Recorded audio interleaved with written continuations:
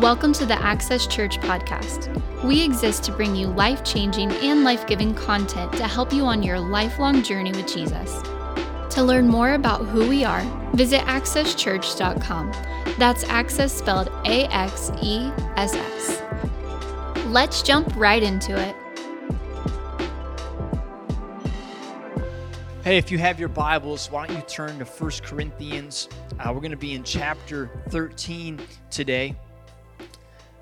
Just a recap, we've been in this series called Messy Beginnings, which is about learning how to be a Spirit-led church. And sometimes that process can be a little uncomfortable as we learn how to follow the Spirit together. You know, some people can be really good at doing things on their own, but they're really bad in a team setting.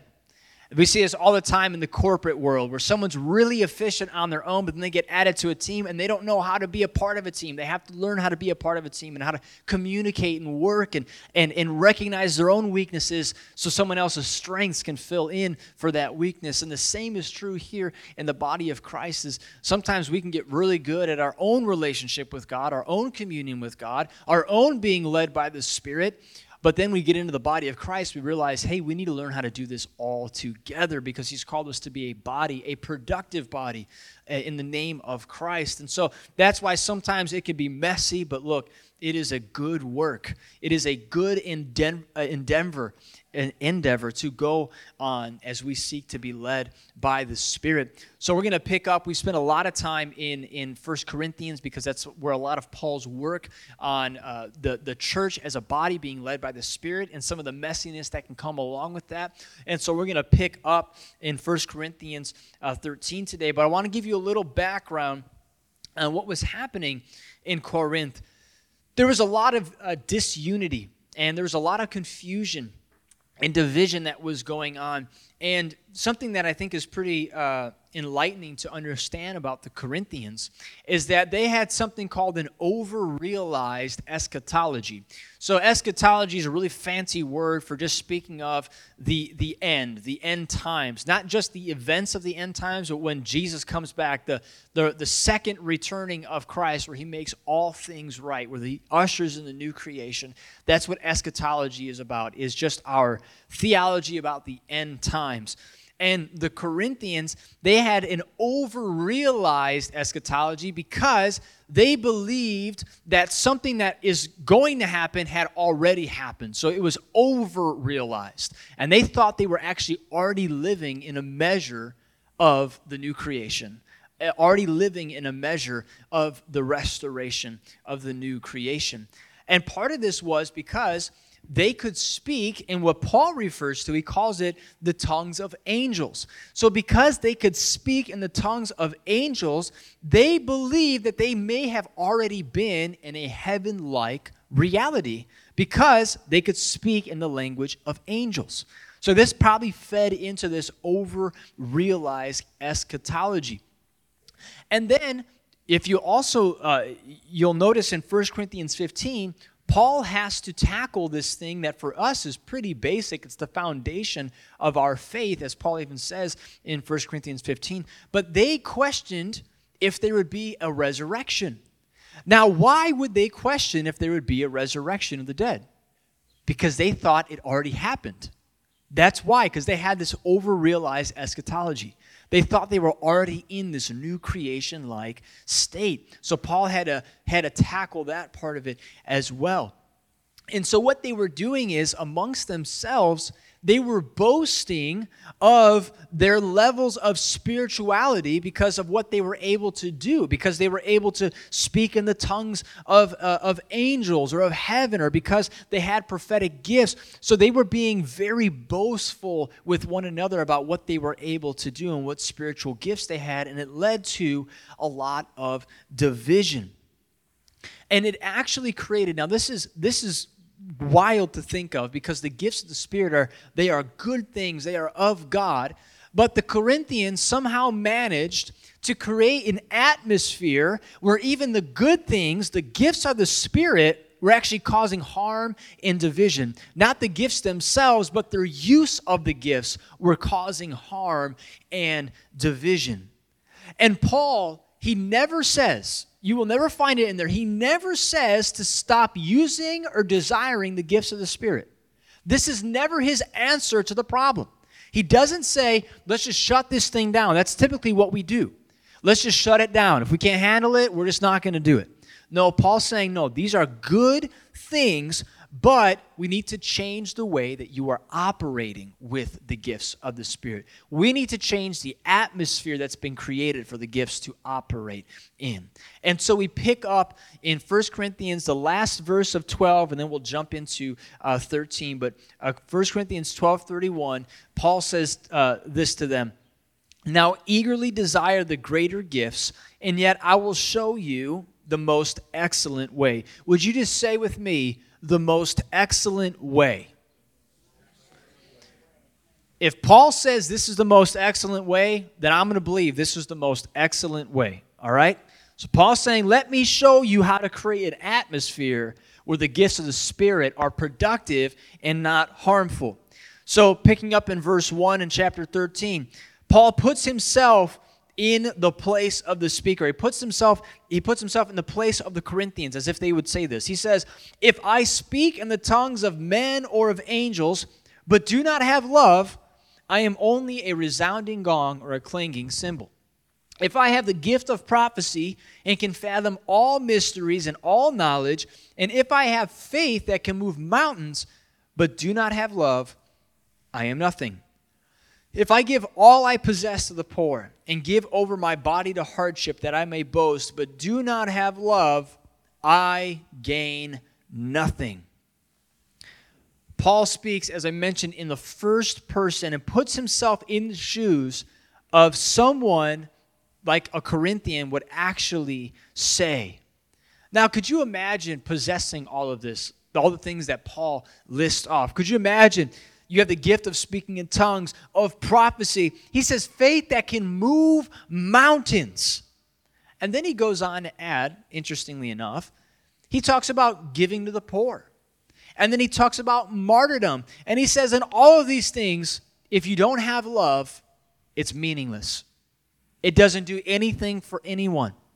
It's nullified without love. See, Paul was doing something here, and I think this is an interesting lens to view what was happening in Corinth through.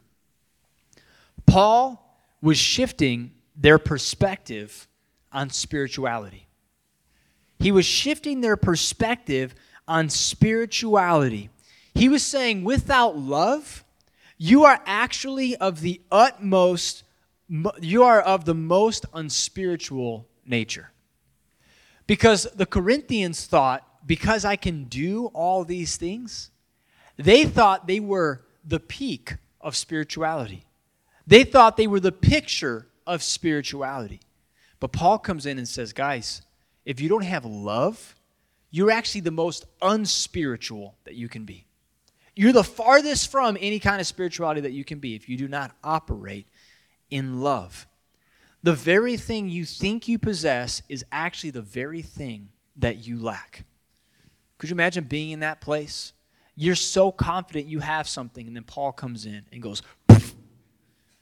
The thing you think you have, you're the farthest from it. You're the farthest from it. You know, we live in a world today that prizes what is called spirituality. People want to be spiritual. They want to connect with higher powers. They want to understand their purpose in life, because we're wired to be that way. God put an innate sense and desire in you to connect with something greater than you. That's wired into every human being, which is why people want to be spiritual, because that's how God wired them. He wired them to want to know why they were created, to want to know their purpose. He wired them to seek something greater than themselves. But unfortunately, it turns into a warped spirituality instead of a biblical spirituality. In my perspective, I think spirituality today has turned into what I would call a build-a-bear approach to connecting with higher powers. It's I'm going to take all the pieces that I want and create my own little spiritual connection, however that looks. I might worship this God or have this practice or meditate this way and do it to this album and do it whatever. And it's like Build-A-Bear. You just go in and create it, and so you have your own little idea of what spirituality is for you. But like sheep without a shepherd, people are using any means they can think of to connect with themselves and higher powers on a deep spiritual level, but they're doing it in the wrong direction. I just Googled spirituality just to see what Google would say, and the definition that it came up with is the quality of being concerned with the human spirit or soul as opposed to material or physical things. Now I want to point out a huge problem with that definition right there. Spirituality is all inward. It's focused inward. And when I say spirituality, I'm talking about more like New Age, modern day spirituality. It says the quality of being concerned with the human spirit or soul. So it goes inward to find answers. It goes inward to connect. It goes inward to find purpose. Spirituality in this light is anti-gospel, and it's incompatible with the life of Christ. New Age spirituality takes good things like prayer, meditation, and the desire to find your purpose in life, and it makes it introspective, which leads to being consumed with yourself. Does that not sound anti-gospel? Jesus says to die to yourself, to be born again, and to be consumed with the life of Christ. But modern day spirituality says, be consumed with yourself, because they believe that's where you will find your answers. The question then becomes, who gets to define what it means to be spiritual? Who gets to define what it means to be spiritual? Well, Paul points them and us to Jesus. And he points to a specific form and time of Jesus' life, which was Jesus and him crucified. This is where Paul points them. Because, this is the first point I want to give you today, sacrificial love is the mark of true spirituality. Sacrificial love is the mark of true spirituality. This is Jesus himself in John 15. You don't need to turn there. I'm just going to read it for you. John 15, this is what Jesus says. My command is this, love each other as I have loved you. Greater love has no one than this, to lay down one's life for one's friends. Christ-like love is the greatest sign of spirituality. That is what spirituality is. It's Christ-like love. It's sacrificial love. It's thinking about yourself more is actually making the problem worse. When people say, I'm just going to spend time, figuring myself out, that's a vain pursuit, because you are the problem in the first place.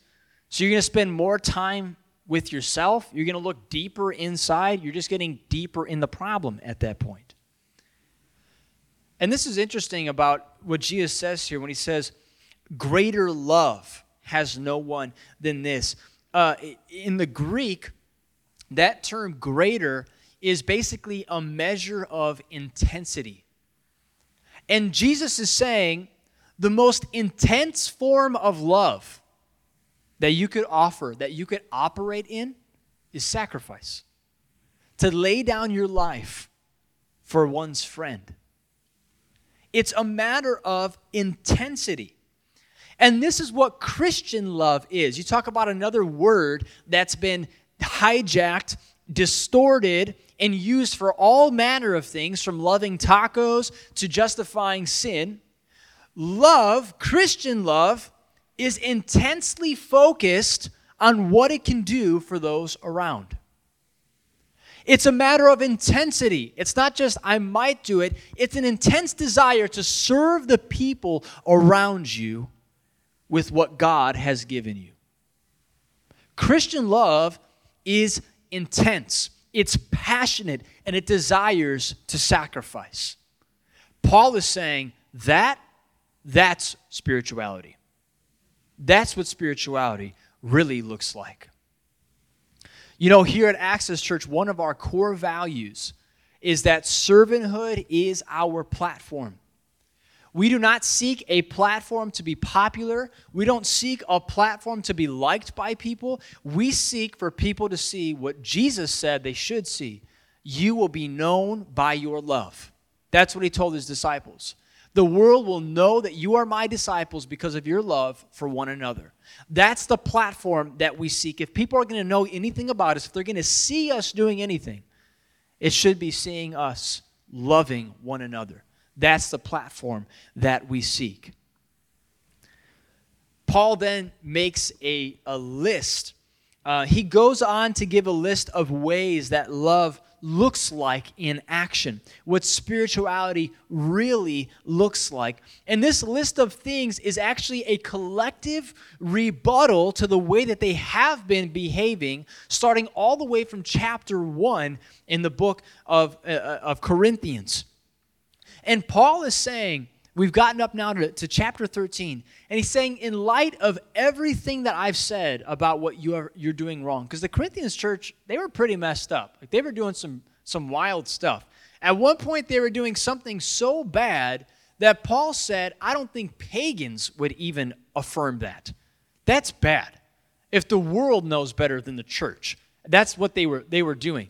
So Paul is saying, given everything I've pointed out, that you have going wrong in your church, he then lists out this list of what love looks like, and it all correlates to things he had already pointed out about their behavior before this. Starting in verse 4 through 7, it says, love is patient, love is kind, it does not envy, it does not boast, it is not proud. You feel like you're at a wedding yet? It does not dishonor others. It is not self-seeking. It is not easily angered. It keeps no record of wrongs. Love does not delight in evil, but rejoices with the truth. It always protects, always trusts, always hopes, always perseveres. Now, I want to highlight one thing, as he says in verse 5. He says, it does not dishonor. It does not dishonor. This was directly correlated to what Paul points out just in the chapter before this, in chapter 12, when he says that they were essentially trying to cut other people off from the body of Christ. For whatever reason it was, Paul uses the metaphor of the body, and I'm going to distort what body parts he uses, but he says the eye can't say to the hand, I don't need you. And the foot cannot say to the torso, I don't need you. Well, why would someone say, I don't need you? Why would someone be led to feel like they could just cut something off? Why? Because they feel like it's not useful, like it's not serving a purpose. It's essentially just saying, you're the weakest link, and if we get rid of you, we'll be better off. That's what it is. It's the weakest link mentality. In essence, what Paul is saying is, he's saying you are actually dishonoring somebody when you treat them this way. You're dishonoring them when you see them as the weakest link, as a cinder block that's dragging the whole thing down. And if we just didn't have you, we'd be better off. Write this one down and put it on a bumper sticker. There are no weakest links in the body of Christ. There are no weakest links in the body of Christ. This is such a worldly thought process, which is if we just cut off the weakest link, that we will be better off. You see, the world, it sees strength in terms of removing things. That's how we become stronger, is by removing things. That's how every sports team is built around. It's all about making the cut. Well, what's the cut? The cut is about removing all the weakest links below it. That's how we become stronger, is by removing all of the weakest links. But you know, in the body of Christ, it's completely different than that. In the body of Christ, we operate in sacrificial love. It's not about removing the weakest link. It's actually about strengthening those who are weak among us. It's not a removal process. It's a serving process where we strengthen them and lift them up. He says in 1 Corinthians 12:26, if one part suffers, every part suffers with it. If one part is, look at this key word, honored, Every part rejoices with it. Paul uses that phrase, suffers with. He only uses it 2 times in the whole New Testament. Paul's the only one that used it. He uses it right here in 1 Corinthians 12:26. And check this out. He uses it in Romans 8:17. Look what he says in Romans 8:17. Now, if we are children, then we are heirs, heirs of God and co-heirs with Christ, if indeed we share in his sufferings, in order that we may also share in his glory. We do not get to choose the parts of Christ's life that we identify with or that we walk out. Paul is saying if you want Christ, you got to get the whole package. That means you get the sufferings as well as the glory. Many of us just want the glory, but he's saying you have to take both. And in the body of Christ, it works the same way. We do not get to just eliminate people and lop them off the body of Christ saying this is how we're going to advance and get stronger. No, as the body of Christ, we take everybody, weak and strong, and we serve one another. We pick one another up. There is no such thing as a weakest link in the body of Christ. Amen? I think about even this week, our brother Jim has not been doing good. He's been weak and not feeling good. And I love, Susan this morning and all of us, the Holy Spirit was so far ahead.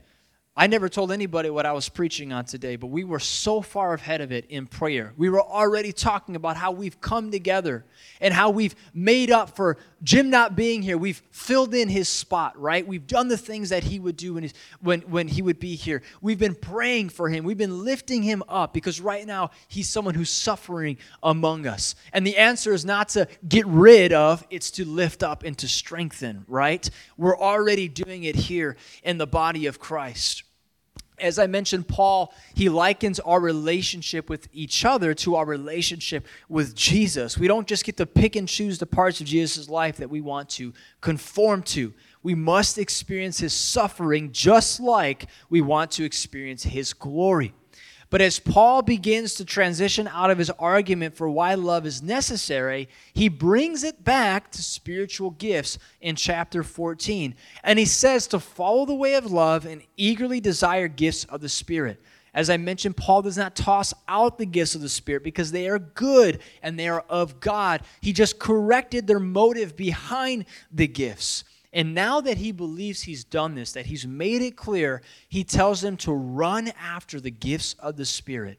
But with one caveat, he says, prioritize prophecy. Very interesting. Why does he say prioritize prophecy? Is he saying this one's better than all the rest of the gifts? No, this is actually a contextual thing that's happening here. And he's saying, in your situation, you guys need to prioritize prophecy because it's the most beneficial thing. It's the most beneficial thing for the body of Christ right now. Just a quick thing that God has trained me in doing, and it's been a very helpful practice for me. I remember one time I was praying, and I don't remember what I was praying for, but I know I was asking God for something. And his response to me was, he said, how will you having this advance my kingdom? And it caused me to pause for a second because I had to think through, oh, that's a good question. If I'm asking you for something, what is it going to do for your kingdom? How is it going to serve you and your kingdom? How is it going to glorify you in my life? And it took me a second to think that through, and it really changed the way that I prayed about things from that moment forward. If I'm going to ask God for something, I should really understand how it fits into his will. If a kid comes up to you and asks to borrow a table saw, or some kind of piece of heavy equipment or machinery, you probably want to stop and ask, what are you going to use this for? What's the purpose behind this? And the same is true for us when we are seeking the gifts of the Spirit, which Paul says is a good thing, that we should desire them. He even says in some translations, we should lust after the gifts of the Spirit, because lust in and of itself is not a problem. It's only a problem when it gets redirected in the wrong direction. But lust is just an intense desire for something. He says lust after the gifts of the Spirit. But we should understand and be able to articulate to God why it's necessary for us to have those gifts.